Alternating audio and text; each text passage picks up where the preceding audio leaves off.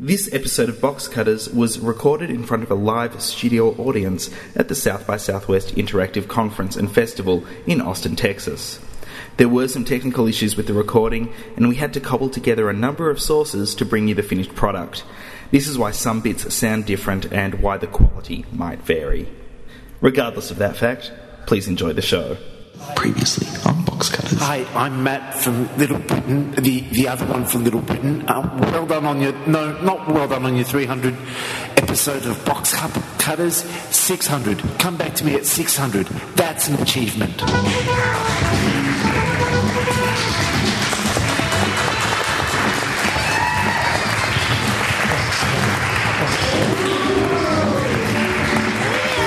Hello and welcome to Box Cutters episode 300. It's the Texas two-step. My name is Josh Canal. To my left, Glenn Peters. Hello, Cleveland. No, hello, Austin. Is your mic on? Yeah, okay. Hello, Austin. And to my right, Brett Cropley. Good evening, viewers. Now, Box Cutters is all about TV, and we're very excited to be here. Very excited to go to an Austin institution last night, the Broken Spoke, which is a Texas dance hall where we saw Dale Watson play. Glenn, you and I, we saw Dale Watson play. Yes, we did. He used to play for St Kilda, and now he plays here. That's right, isn't it? Yes, he did play for St Kilda. Yeah. A couple of seasons. Oh, nice. And we saw Matt Lucas, who you just heard, Matt Lucas from Little Britain. And very excited, we went up to him and said, Mr. Lucas, you have lots of fans in Australia. Can we get you to give us a congratulations for our 300th episode? And he was right onto it. He's a lovely, lovely guy. Softest hands I've ever touched. You touched them a little bit too long. Yeah, I did really? hold. And I held the gaze. G-A-Z-E. Yes, Yeah. Correct. No, I think his fella was there. And yeah, he did record his little bit for us. Which was wonderful. And then we got home and realised that I'd had the recorder on the wrong setting. So what you heard there was Glenn doing his best Matt Lucas impersonation, but saying everything that Matt Lucas said. That's exactly word for word what he said. It was hilarious what he said. Verbatim. It was still the same drunk blind. Yes. Oh, yeah. We assume he was drunk. I don't know. He's short. No, I thought Glenn was. Oh, well, that's why you can remember. Exactly. Yeah. No, I have an amazing memory. One of us was. So we're going to tell you what's coming up on Box Cutters. This episode, we have Kyle Killen, the creator of NBC's Awake. Oh, too soon. No, you know what? You know the problem? So every guest we have is from the ABC because they're the only ones who make good content in Australia. Yes. So I'm just so used to, if it finishes in BC and it's not a number, I'm just used to saying ABC. Correct. So no, it is NBC's Awake, which airs Thursday nights, 10 p.m, 9 Central. So he'll be coming up later on. We've got some letters to Box Cutters, which will be your questions. So you may have been handed a card on the way in. Fill those in, ask a question. 3 people who ask questions will win a Crumpler bag. I was offered 8 Nike free T-shirts last night. And we do have a Box Cutters T-shirt to give away. It is a medium. Going to finish off with some pork. As always, though, we're going to kick things off with the Box Cutters news.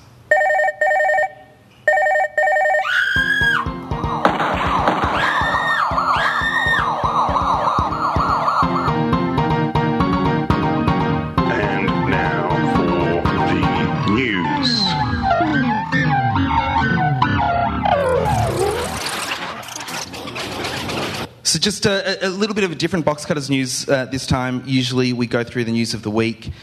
This is episode 300, so it's going to be a little bit different. For one, we're recording it 2 weeks early. And for two, it just seems like we should talk about the things that we learnt while being at South by Southwest. I'd say key learnings, but then I would die of...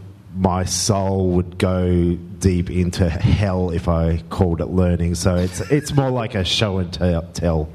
So yeah, so one of the most impressive things that I saw so far at South by Southwest wasn't actually part of South by Southwest. It was we happened to be walking past the studio of the Texas State Lottery on 6th Street when they were rehearsing for that night's draw. For some reason, the woman hosting it was not very happy with the way the numbers were falling. She was like, "No, that's not right. What if I go to this machine? Oh, I'll try that." But most exciting was the way they have their cameras set up, where there are no humans controlling the cameras. It's all robotics, and the cameras are all automatic, and they've got 8 cameras pointing all throughout the set. They've got like 5 different lottery machines. There were 2 people in the booth, 1 woman hosting, and that was it. They also had a viewing platform where people could go and watch the lottery be drawn. They could actually be an audience member. There was no way to get into that area, and there was no one already in it, and it just seemed... And it's glassed off as well. So it looks a little bit like the viewing area of an execution room. Mm-hmm. That's exactly what it looked like. And it was probably as entertaining as an execution. This is on 6th Street, which is Austin's number 1 nightclub and street, where people really lose their minds and their wallets. And people love to ask you for money and try and give you Christian messages and then tell you to go for yourself. So 6th Street's a great place. I think you won't accept them, Josh. So only one, yeah. Just accept Look, Josh, he told me I was going to hell. Josh, I didn't want to take his badge. Josh was owned by a deaf guy. And deaf people don't listen to this show. So that's lucky. Speaking of deaf people, what a great segue. Yes. Speaking of deaf people, I went to a session on accessibility for video content that is television content that then goes to the internet to be shown. The US has laws and Australia has laws that any TV episode that, for accessibility purposes, has closed captioning, also must have closed captioning on the web version of that show. It has to be the exact same closed captioning.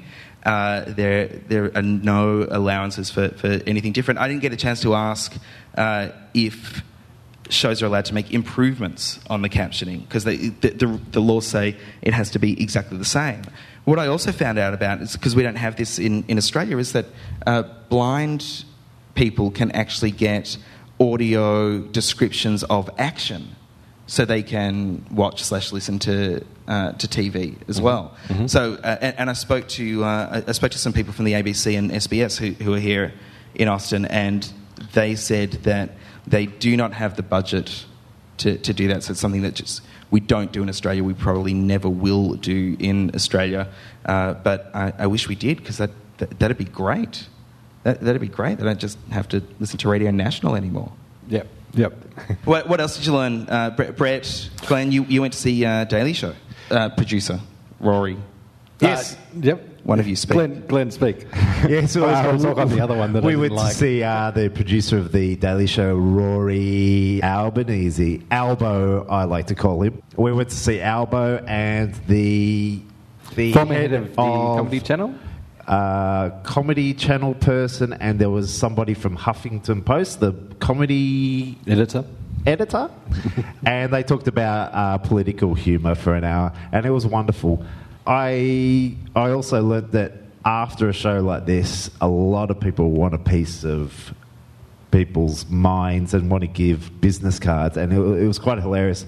We were talking to Rory for a moment, and then somebody butts in with some fabulous repartee, right on brief, and then says, hey Rory, whenever you want some folio development software solutions, please call me. that was wonderful. And yeah, it was good. I think we'll have a few quotes from that session in later episodes of Box Cutters, because I did tape it. Oh, great. You know, they podcast it as well. Yeah, I We know, just download that and edit it. but I got a sore arm holding up my phone, All right, so we're using that. We'll use that. We'll use your shitty recording. Exactly. Brett, have you got anything to add? I want up to the future of entertainment. The viewer becomes user, which is a very grandiose kind of title for a session. But it's really just about getting the random anonymous people just watching their boxes, as it were, into people that they can actually suck out all that data from and monetize all of that. And so we had somebody high up from MTV, Mike Scogan, along with the co-founder of the latest online social thing, GroupMe. That was Jared That just Hetz. sounds illegal. As well as Kimber Myers, who's from Get Glue, which is, I'm not sure if it's a company that does anything over in Australia. Get Glue. We have some stuff. And there are some Australian shows on Get Glue. You can get stickers. You can get from stickers Get from that. Get That Glue. seems to be all that they do on Get Yeah, Glue. I used Get Glue for about a week, and then I went, oh, you know what? I'd actually just rather watch the show. Mm-hmm. And if I want to tell people I watched the show, I will tell them later that I watched the show.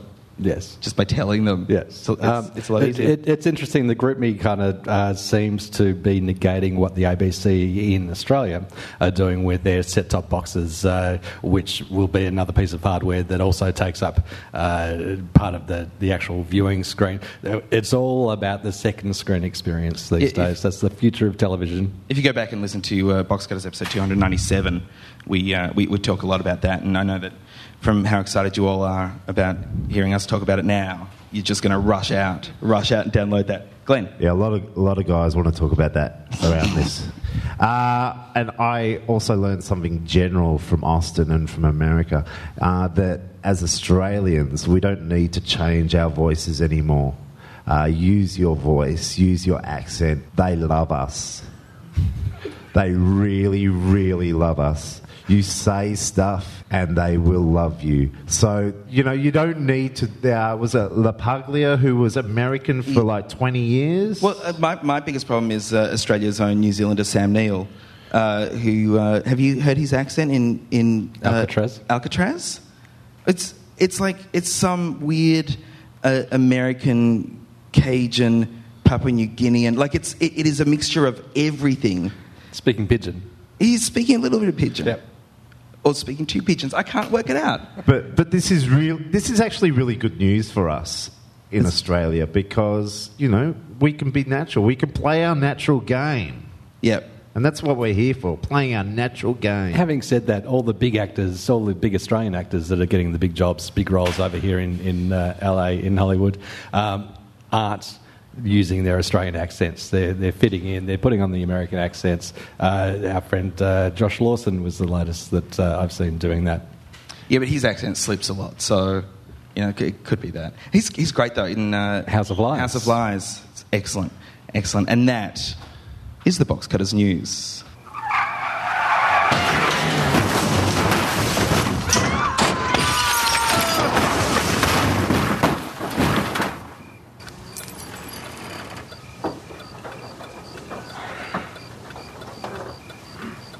So tell me how this works. I don't know. I close my eyes, I open them. Same as you.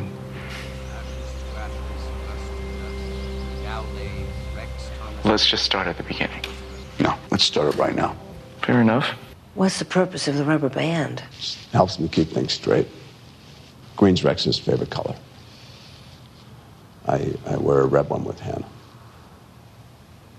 You mean in your dreams? What else? Carl Killen's career displays the highs and lows of working within Hollywood.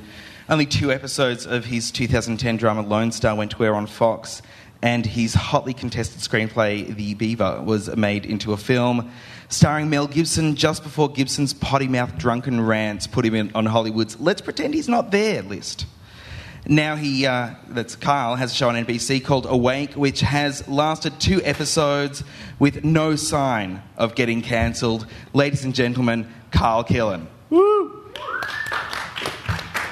Carl, thanks for joining us on Box Cutters. Thank you so much for having me. The thing that strikes me every time I watch that clip, which is actually 2 and a bit clips that I've pushed together for brevity, But it hit me when I was first watching the first episode of Awake, is that bit where the male psychiatrist says, "Let's start at the beginning," which is such an easy... it's such an easy story writing technique where people go, well, this is an opportunity for exposition. And your character says, no, let's start now. Let the exposition come out from telling the story rather than from telling the backstory. How did you get past any network producers who love exposition so much? I guess that wasn't difficult. It actually, what you want to avoid in pilots a lot is... well, not avoid, but it's always tough to do what's called a premise pilot, which is the first episode only establishes what the show will be, but it doesn't tell you anything about how the show will go in future episodes. It establishes the initial conditions, but people then don't know what they would be tuning in for on a weekly basis. And to some extent, this is still guilty of that. But I set a goal that before you went to commercial... I wanted you to know everything you need to know to watch the show, all the rules, how it worked, what his life was like, who was involved in it, and then let the episode, even though it was the first one, be very similar to what we hope the second, sixth, and 60th are like. There's so much emotion in that first segment where we're discovering what happens. We see the brutal car crash, and we get the premise, but we also get the sad moment of opening up the son's untouched room in the world where the son is dead. But for those of you who don't, I should probably explain. Would you like to explain a little bit about what Awake is, or I could butcher it as a concept? I almost want to hear you butcher it, but I'm happy to do it. Oh no, I'll butcher it. So, Awake is about a policeman, a detective. We're not entirely sure what city he's in. It's not really established. Is it? It's Los Angeles. Maybe it would be more obvious if you were. No, maybe not. It's Los Angeles. Maybe not. But it's like the outs. We see a lot of the outskirts. We see a lot of the places where the Shield was set. Right. In Los Angeles. And he's a detective. He and his family are in a car crash, which we saw. And after the car crash, he is living two realities. One in which his wife died in the car crash, and one in which his son died in the car crash. Every time he goes to sleep, he wakes up in the other reality. He wears a rubber band, a green and a red one, depending on which reality he is in, so that he knows whether or not to expect whether to expect his wife to come through the door or his son to come through the door, and he's not freaked out by the other side. And he takes all of this quite in his stride. He's somewhat accepting of it, but the people around him aren't necessarily as accepting, and he has work partners who are worried about his psychiatric situation, and also his bosses. He doesn't seem to have a lot of friends, but then a lot of cops on TV don't. Did I do all right? That was brilliant. Oh. I would buy that from you. Great. That's excellent. Excellent. I've also got a show about a con man whose father was also a con man. He grew up in the life. This sounds killer. Yeah. And tell. He falls in love with two women. Mm-hmm. Both of them are the results of a con, mm-hmm. and wants to try to live both lives, but also wants to go straight. So he has the competing dramatic tension of his father wanting him to stay in the con man life, and him wanting to go straight in the life of one con and straight in the life of another con, and he wants to have family, and he wants to do all these things. Both of these cons in two completely different towns. I think that sounds exciting. This is incredible. I think this is a very first pitch within an interview that I've ever seen. Well, Carl, do you like that story? I think it's good for at least 6-7 seasons. I was gonna base it in Texas because this man is alone, mm-hmm. And I thought Lone Star would be a great title. I think it's brilliant. You like that? Really? Well, so Lone Star is a show that Kyle had on Fox that had that very story, and again it had this great emotional hook to it. You started and you understood the plight of this man and all the different ways that he was being pulled, and most importantly, pulled by Fox after 2 episodes. With the duality of his life and the duality in Awake, what is it with you in duality? I don't know. I think everybody looks at forks in the road in their lives, places where they chose one direction or the other, and you can't help but think what might have happened if you'd taken the other path. So I tend to be really interested in characters who try to go both directions at the same time. Like, that's kind of it's oddly wish fulfillment, I think, for most people to imagine that you can have it all. Like the Robert Johnson song. So these characters are being pulled in both ways and want to go both ways. Obviously, in Awake, he has the luxury of having both parts potentially lost, but he has them both. Whereas the people in either reality only sees him with one half. So he doesn't want to leave. Right, yeah. I mean, he's created a potentially unsustainable situation, but his whole goal is not to get better, but to remain broken. Because as long as he continues this weird, messed up lifestyle, he still has his wife, he still has his son, and to him that's much more important than ever determining which is real and which is a dream. His way of behaving is unsustainable, as you said, and there's a problem that it could stagnate, he could get stuck. Do you feel that same problem with the actual story? Sure. I mean, when you sell a series, you usually talk pretty specifically about what you'd like to do with the first season of it, and then you sort of sketch out where you think you'd like to go in subsequent seasons. I mean, you then bring in a lot of talented writers, producers, actors, people that, when you get together, ideas are generated, and so you have to be open to changing, but it's good to have like sort of a North Star that you're aiming at. As far as it stagnating, I kind of think that's, or that it being unsustainable, just his situation.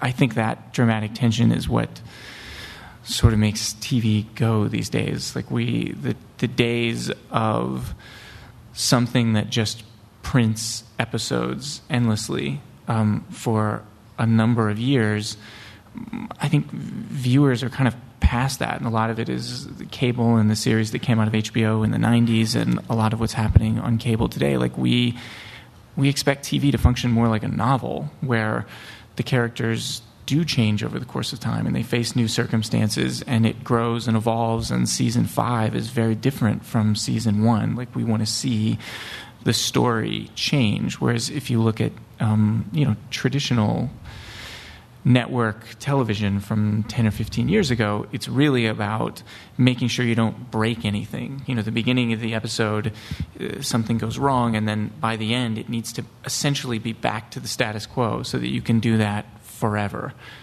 I know that ABC were very reluctant to put an end date on Lost, and it wasn't until they did that the show actually started getting better after that very difficult third season. How is it still difficult to convince networks? Is it difficult to convince NBC that this should be a 4-season series? It's interesting. There's a real, I think, divide on that between networks and studios. Networks, I think, are very open to and talk a lot about, like, changing the model and adopting some of what British television does, where they have shorter runs and less seasons. For a studio, you're investing hundreds of millions of dollars in erecting this thing. So once you've got the sets and the actors, and your goal really is to crank out as many of those as possible. So you have to sort of bridge that divide between obviously networks want to put on as many episodes of something that could be successful, but I think that they're being convinced by the success, particularly in drama, of cable's model, that you might do better having less episodes if they're significantly more awesome than just having 6 or 7 kind of filler episodes in the middle of every season. So I'm not really sure which way who's going to win that debate, but I know that it's one that's being actively had. I do like that you've made it possible that the episodes are self-contained. This is a beautiful mix between the self-contained, because there are 2 crimes to solve each episode, with the general arc of the spiralling life. Mm-hmm. That's a very smart idea.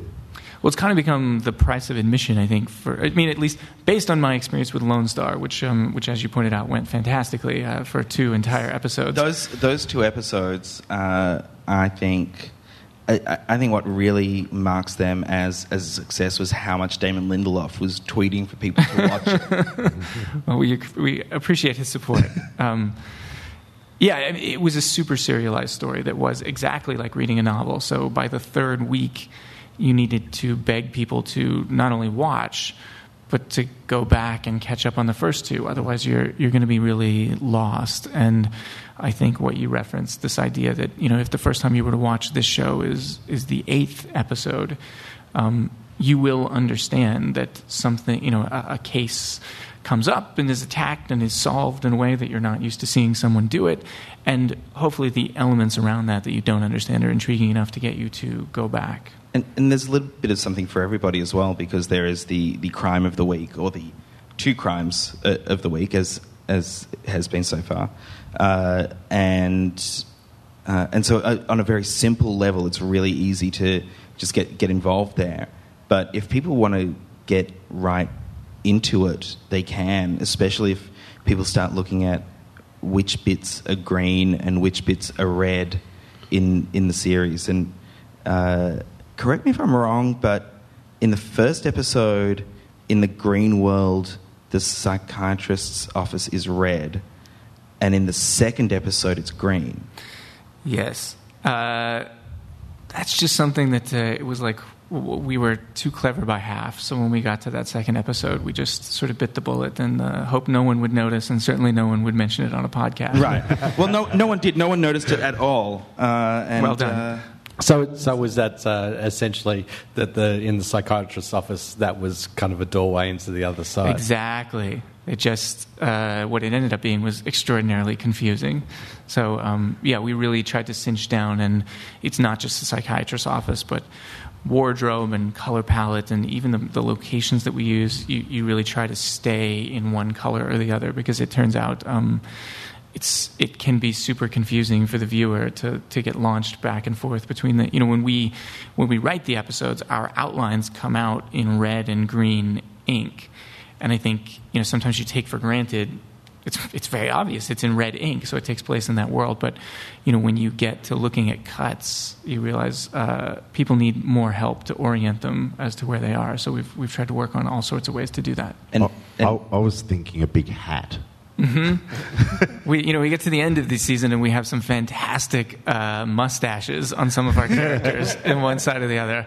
They're not the most believable, but the facial hair is really hard to handle and for scheduling. So pasting on a brilliant mustache has worked out fantastically. Fez with mutton chops. Nice. I do like the very, very start of it. The car accident sets a very serious tone. So for people listening, it looks like a TAC, that's our Road Accident Authority, their television ads. Shock ads. Yeah, very, very graphic. A shock graphic. Brutal ads. Yeah, brutal. They really are. You really want to wear a seatbelt in Australia. And it's the same lighting. It's almost shot exactly like some of the ads we've seen. So Australians are going, oh my God, it's a TAC ad. Oh wow, it's a show with a T. But it sets a very, very serious tone, which I enjoyed. Good. Well, there's one. Enjoyed by one Australian. This is why my shows do so well.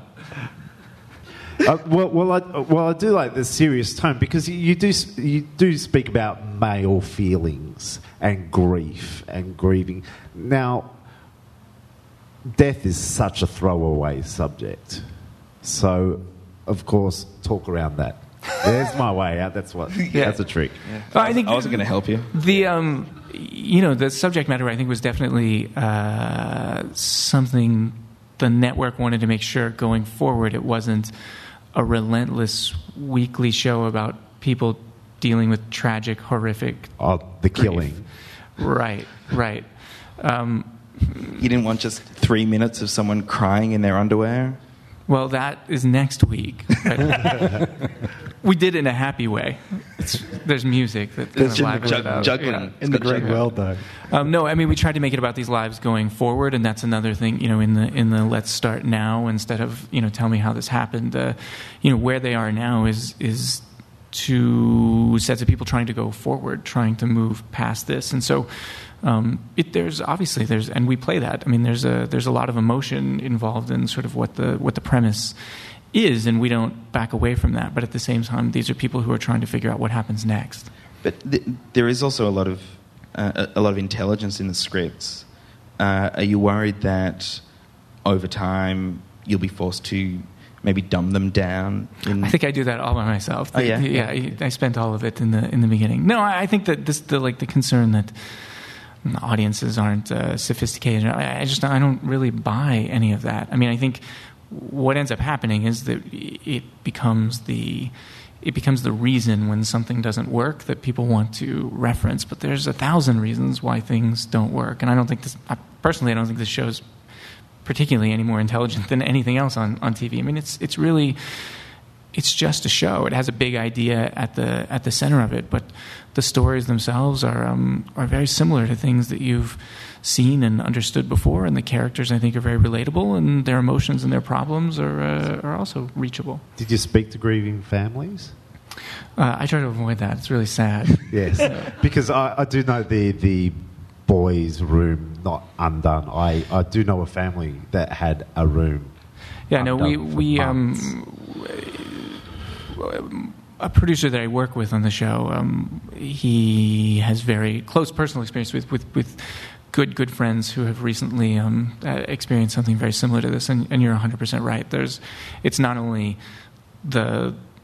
either way you handle the room is an issue, and do you stay or do you go? And the number of letters and things through Facebook that I've gotten from people that I wish I could say that I set out to do it right. I set out to do what I imagined was right, and the way that it's resonated with people who've experienced something like this has, I guess, been gratifying. I mean,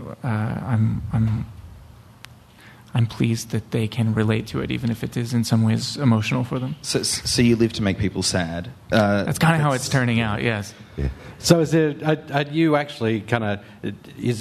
a marked distinction between a Fox audience and an NBC audience that you're creating the show for? Do you have to aim at a different level, or? I think there is. I mean, it's a little more subtle in network as opposed to like cable, where your whole situation is that you have to define yourself very specifically so that you can draw a very specific audience. And Lone Star was an exception for Fox in that I think they bought into this idea that you could do a cable show on network, that if Breaking Bad were on a network, it would just have 5 times as many viewers, because there's not anything about it that's inherently it has to be on cable. The fact that it's awesome should be enough to make people watch. But there's also different rules about what you can actually show on screen. That's true. And a lot of those things I think probably would have been tricky. But content-wise, in terms of just what's an idea for a show, this distinction between a cable idea and a network idea, I think they wanted to experiment with whether or not that was true. And Lone Star may not have been the perfect vehicle for that, but to your point about what is the network trying to get you to do, in that particular case, they were trying to get us to make it as cable as possible, to make him as unlikable and as much an anti-hero as we could, to not shy away from any of the things that would normally be problematic on network. And then it all turned out to be extraordinarily problematic on network. So your experience with Fox and Lone Star didn't hurt you at all trying to get a show up at NBC? Did it help? Did people see Lone Star and think, well, here's a talent that Fox just doesn't appreciate? Or, there's a show that failed? It's weird that I'm so defensive of Fox, but really, they did appreciate it. They were all in, and there was the call from the network president about canceling it. I mean, he seemed genuinely as upset as we were. The numbers were simply not. You just couldn't do that. I mean, it was a giant black hole in the middle of their week. So I get that it wasn't sustainable, but they made a real effort to make the show we wanted to make, to take to swing for a home run, and we all struck out. But I feel like we all did it together. I don't feel like Fox screwed me. I actually feel like Fox supported me. So when you talk about that being a way forward, it was the same studio that offered me, the day we were canceled, the chance to do something else and a chance to do it really, really quickly. And this is what I came up with. And ultimately, NBC was the next place willing to take a chance. How many episodes of Lone Star were actually made? And is it coming out on a DVD box set? So we made some 6, kind of closure, and I don't think so. I want closure. I know. We've showed them here at the Austin Film Festival. They've screened all 6, and that was a lot of fun. But it comes down to oddly little things like music clearances, things that are in there that it's just hard for them to throw more money at something that will never generate any more money. What about? DVD box set is. No, I've lost that completely. I could print one up for you. Personalized. I would love that a lot. Josh was begging for a movie. I think I really just wanted a Lone Star movie. Right. Just to tie everything up. No, so my question was going to be, how much do you think setting it in Texas and having it set and shot in Texas affected the way people reacted to it on television? I don't know. It's all anecdotal. I mean, I think maybe it wasn't a strong selling point. I think it also turned out a lot of people didn't have a great picture of what the show was based on our advertising, which, again, let me just say, it's not like they would show that to me and I would say that's terrible. They would show that to me and I would say that's incredible. I would totally watch that show. Oh, so it's completely different to the way they do it in Australia. How's that work? In Australia, they create the advertising in a bubble. Each part of the advertising is in a separate part of the network, and then nobody shows it to anybody, and then it may or may not appear in the world. It sounds like a highly efficient system. It's great. Everybody or nobody watches. It's sensational. Yes. Sorry, I thought you had something there, Glenn.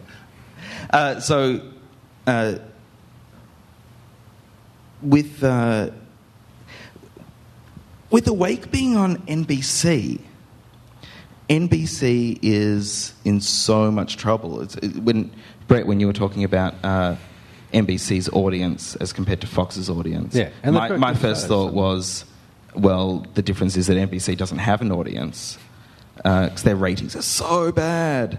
How bad are they? Like 1.5. It's a terrible joke. It's very specific. It's aimed at a very small audience. It's a tiny audience. What I was talking about with that was that they've got The Office and they've got Community and they've got these great shows. And perhaps it's because their audience are more into the downloading, watching online, watching on catch-up. Whatever way they do it, they're not watching it live when it's being broadcast. We've done a number of Vox Pops here of people. One of the things we've been concentrating on Box Cutters in the past year is how people watch TV. And a lot of people in Australia just download torrents illegally and watch it because the networks treat them so badly. And then there are catch-up services with some networks. We can say that because we're out of the country. Yeah. Not free allowed from criminal prosecution. Not allowed back in.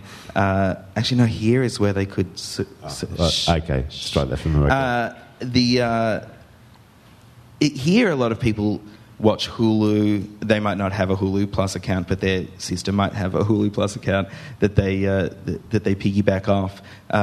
They don't subscribe to cable television anymore because they can get those shows through other means. They don't necessarily own a television anymore. So the idea of actual ratings doesn't seem to make much sense as far as judging the success or failure of a show. Yeah, I mean, it's definitely going away, or it's morphing. There was just an article in the New York Times about, taking into account time shifting in that they're realizing, Thursday used to be the day that you sold all your advertising, because that's when you sell advertising for movies that people are going to see, for cars that people are going to go shopping for over the weekend. So you want to hit them with that right before they're going to go out the door. But they've realized that what people are watching on Thursday is Wednesday's shows. So all that advertising has backed up a night. And if you just look at the ratings, that's not reflected. But when you look at these DVR ratings, you realize that, it actually changes the standings. Something like Modern Family is actually the most watched show in America.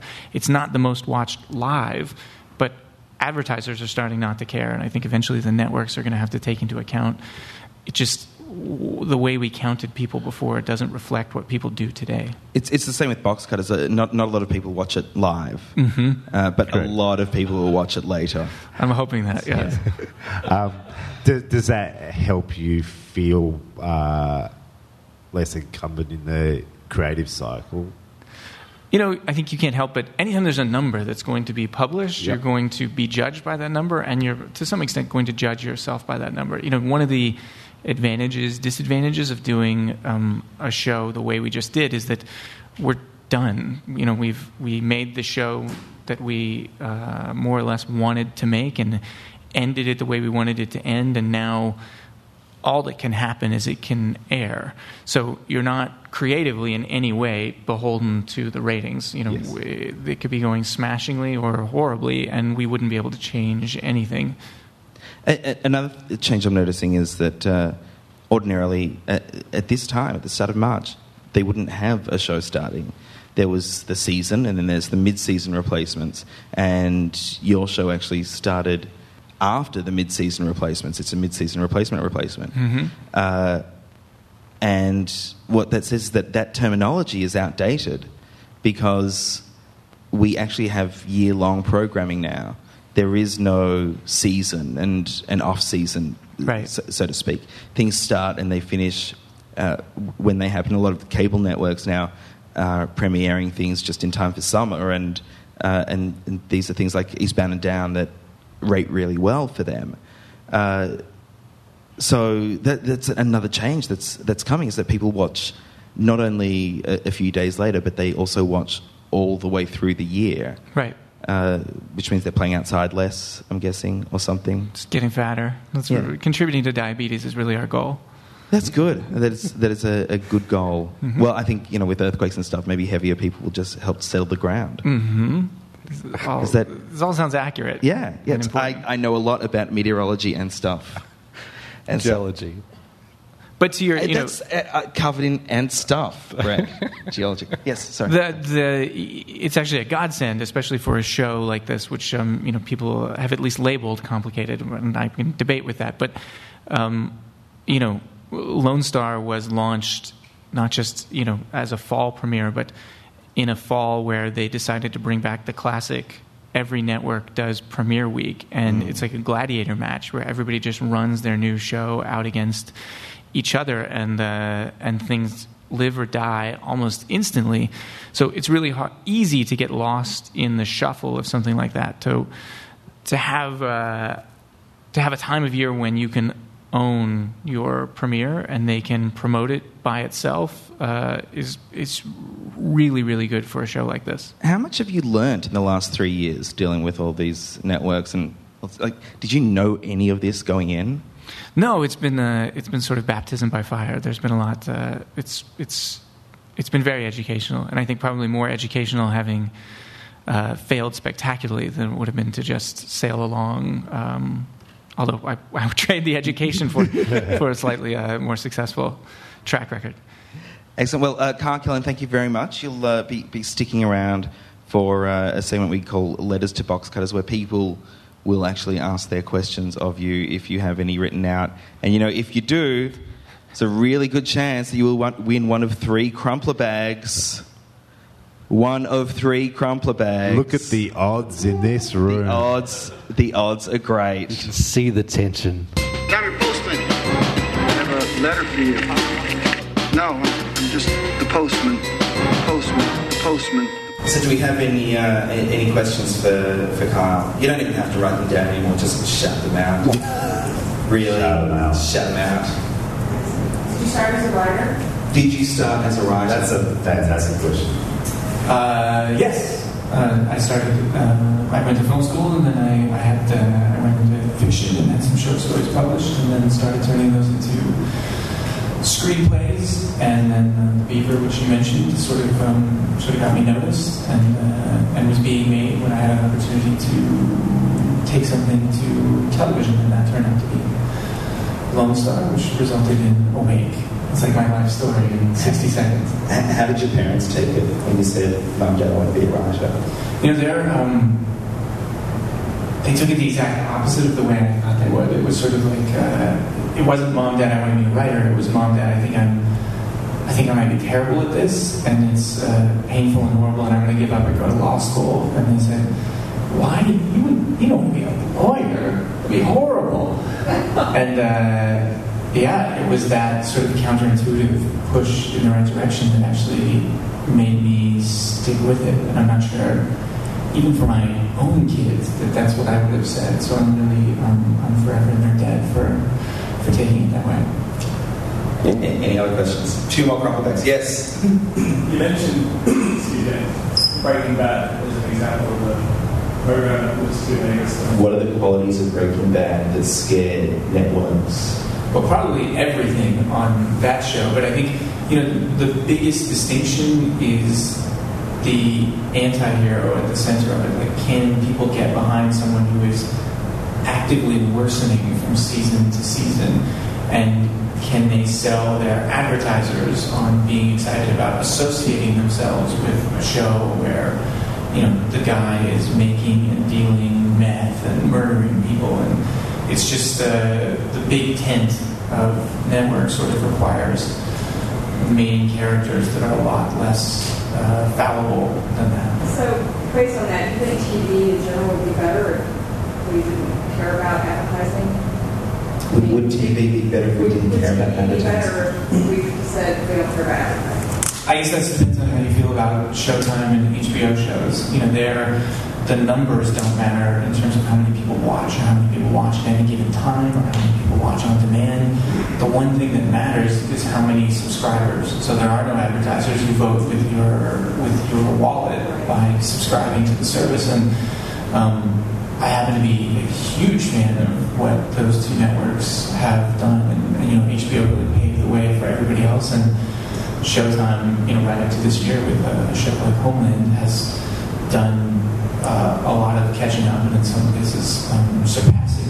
So I think when it's really just about, when the only requirement is that it be like really, really, really good, then that drives everybody involved to really take chances, and sometimes those chances really, they really, really pay off. There was an excellent XKCD come to recently where a guy tries to download Game of Thrones. He wants to buy it, and he can't buy it. He can't get it on Hulu that he subscribes to. He can't buy it on iTunes. He goes through all of these processes and ends up just downloading it on BitTorrent.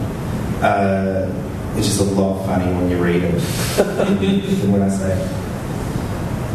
Is that a problem that HBO and Showtime are getting into? People don't have cable subscriptions because they've been told they can have all these other opportunities, and I'm asking you to answer on behalf of all of American television. And I appreciate that opportunity. I'd like to be the voice of American, the TV viewer, and television itself. It's great. I'm going to handle both sides of it. I don't know what the inside discussions are for HBO and Showtime, but I know just as a human being who not, until recently was very sporadically employed.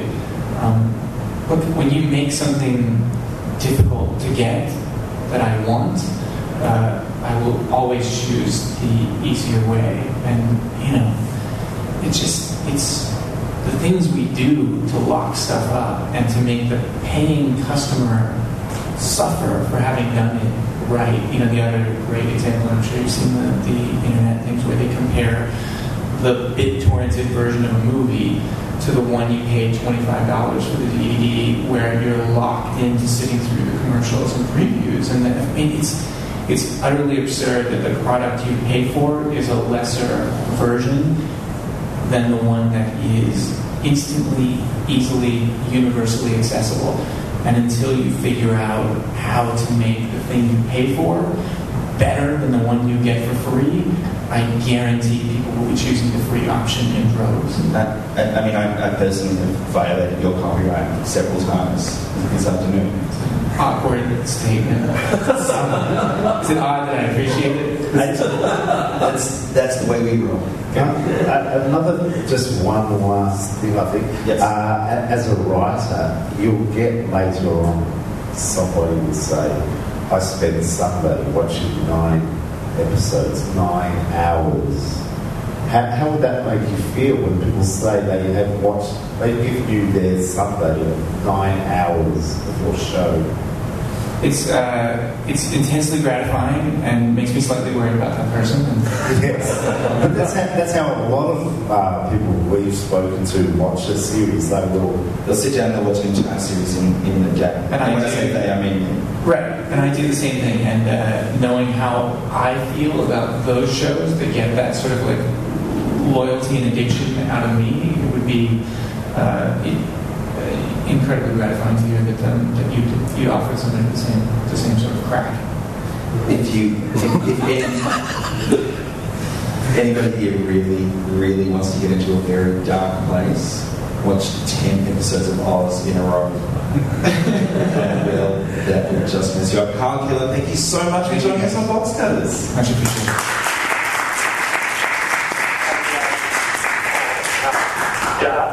Pork is on the table.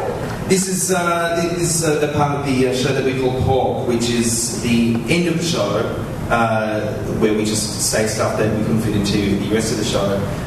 Most importantly, the winners of the Crumpler Bags are that side of the room! So congratulations to you all. You'll be going home with an excellent Crumpler Bag, Australian owned and produced, and just superb stitching and everything. It's great to see. And waterproof, which has been a godsend. And used recommended by Kyle. Kyle Killen, owner of a Crumpler Bag. A little bit too early, because he could have had one. Also, we have iron-on patches that you can collect. So, Box Cutters iron-on patches. If you already have one, take more. We've got so many. And if you don't have one, please come and ask us for it.